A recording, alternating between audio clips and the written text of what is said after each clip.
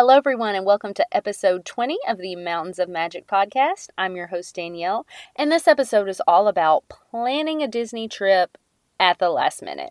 So, take a listen, and so glad you're here.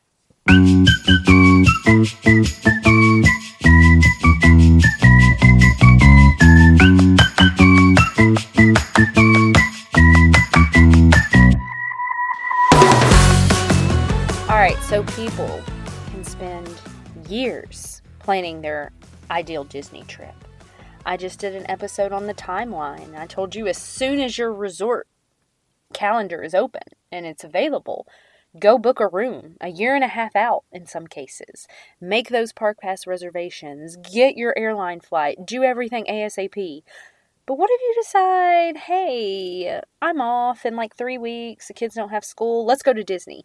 Can you do that and still have a great trip? That's what we're talking about today. How can you plan a last minute trip, still make it worth your while, and still have a super magical time as much as anyone who planned it a year out? So I hope this episode is helpful. We'll give some tips and tricks if you have the bug and just want to get out there to Disney. All right, so biggest thing for a last minute trip and where you're probably going to find the most limited availability is with your hotel room. If you're like me and you just have to be on Disney property because it makes your heart happy, there can be pros and cons to that. There are normally rooms available. However, they may not be rooms that you want to pay for. I was working with a client who was looking at going in early December, so about 6 weeks out at this point. Their family of 4, the cheapest room I could find was at a deluxe resort, and that was not what they were trying to pay. So that's your biggest thing, is getting a hotel room within your budget. If you're doing a last minute trip, this may be where you look at Good Neighbor hotels, hotels in Disney Springs, so you can still feel like you're in the Disney bubble. A lot of those will still provide busing and lots of great Disney accommodations without technically being on property. But if you decide to go, I would say that's your number one. Jump in, make sure that there is room availability. It is something that fluctuates, so if you don't see it on Monday, check it on Tuesday and Wednesday, and, see what you can find. After you found a hotel that's going to work for you, I'm going to assume you're going to figure out your own way to get down there, okay? We're not talking airlines and driving and gas prices, but before you commit to buying park tickets, if you're doing a package, check the park pass availability calendar. Now, most of the time it's all right, but if you're trying to go on a holiday, crazy busy day, Disney celebration that you may not have known about, that park pass calendar can sell out. You don't want to go all the way down to Disney if your main priority was theme parks and not be able to get into any of them. Although you can have a great vacation without entering the parks. So that's something else I would check before you purchase tickets. Make sure the days you want to go to the park, they're available. And as soon as you book that trip and have park tickets linked to your account, go ahead and make those park passes so you have it locked in. Now, next thing, as you're getting ready for your trip, check the weather. People ask me how the weather's going to be different times of the year. I say look at your weather app like 3 days before you go and see what it's saying. You really just never know, and you want to be prepared so you're not stuck buying a Disney sweatshirt that you don't want to pay for in the middle of a theme park. Will you be able to swim? Absolutely.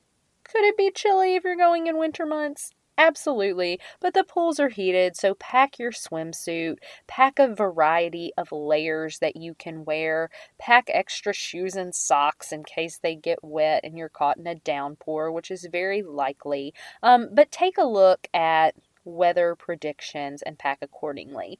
Another thing I love to even do every Saturday, Disney Food Blog has a YouTube channel where they do latest Disney news for you on Saturday mornings. That's everything from what's going on in the parks, resorts, new snacks, merchandise, and that can just be a really fun video to watch in the weeks leading up to your trip, to get excited and to see if there's seasonal snacks that you want to try or any merch that you want to check out, characters that may be popping up in the park. So definitely check those out. I'll do a link in the show notes to one of their videos so you can see what to check in on. Now, the next biggest caveat that kind of comes when you book a last minute trip is that you've missed the dining window. So 60 days out from your check-in, you can start making dining reservations if you're staying on property. So this is great, but the hot items tend to go quickly. So if you're really wanting to eat at Cinderella's Royal Table and you didn't hop on 60 days before, it's going to be really tough. Now, this is something else that ebbs and flows. People are making and canceling reservations all the time. So you can definitely check the app if there's a coveted reservation that you want, somewhere you really want to go eat. And again, these reservations are just for sit-down restaurants. You do not have to have a reservation to eat food in Disney World. You can do plenty of quick service, counter service places. But if you do want to have that special meal or try out a specific place, you've sort of missed the mark if you're less than 60 days out. Check the app. There are some secondary sources out there where you can sign up for a computer program to basically keep tabs on the app for you. And if something comes out, you can, try to log in and jump on it immediately. But I will tell you, there are walk-up wait lists at some of these locations. So while you're in the park, you can just check on the app, join that walk-up wait list, go to the front, talk to the cast member, and you may have availability where, kind of like a typical restaurant, you walk in and put your name down. They call you when it's ready. So that is available at some places. I don't want you to think that you're just completely out of luck. The other biggest tip I can give you is 24 hours before you're trying to eat at that place, start checking the app a lot. So with Disney, if you make a dining reservation, you can cancel it at any time up to 24 hours before.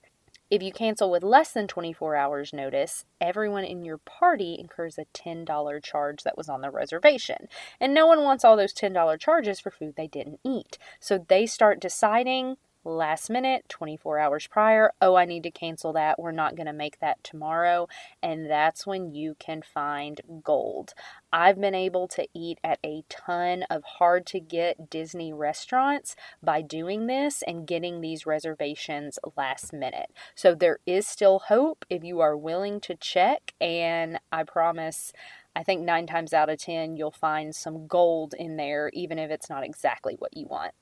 With that being said, your other option is to branch outside the parks and some of those more popular restaurants and use the fact that you're going on a kind of last minute trip to try something new.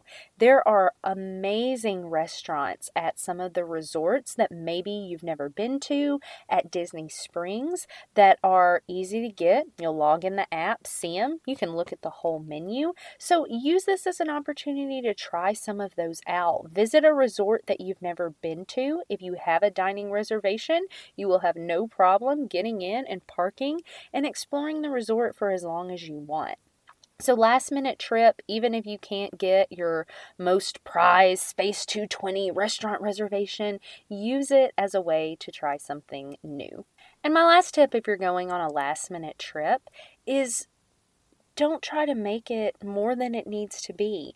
Just because it's last minute, it doesn't mean that you need to cram every second of every day you're there with things.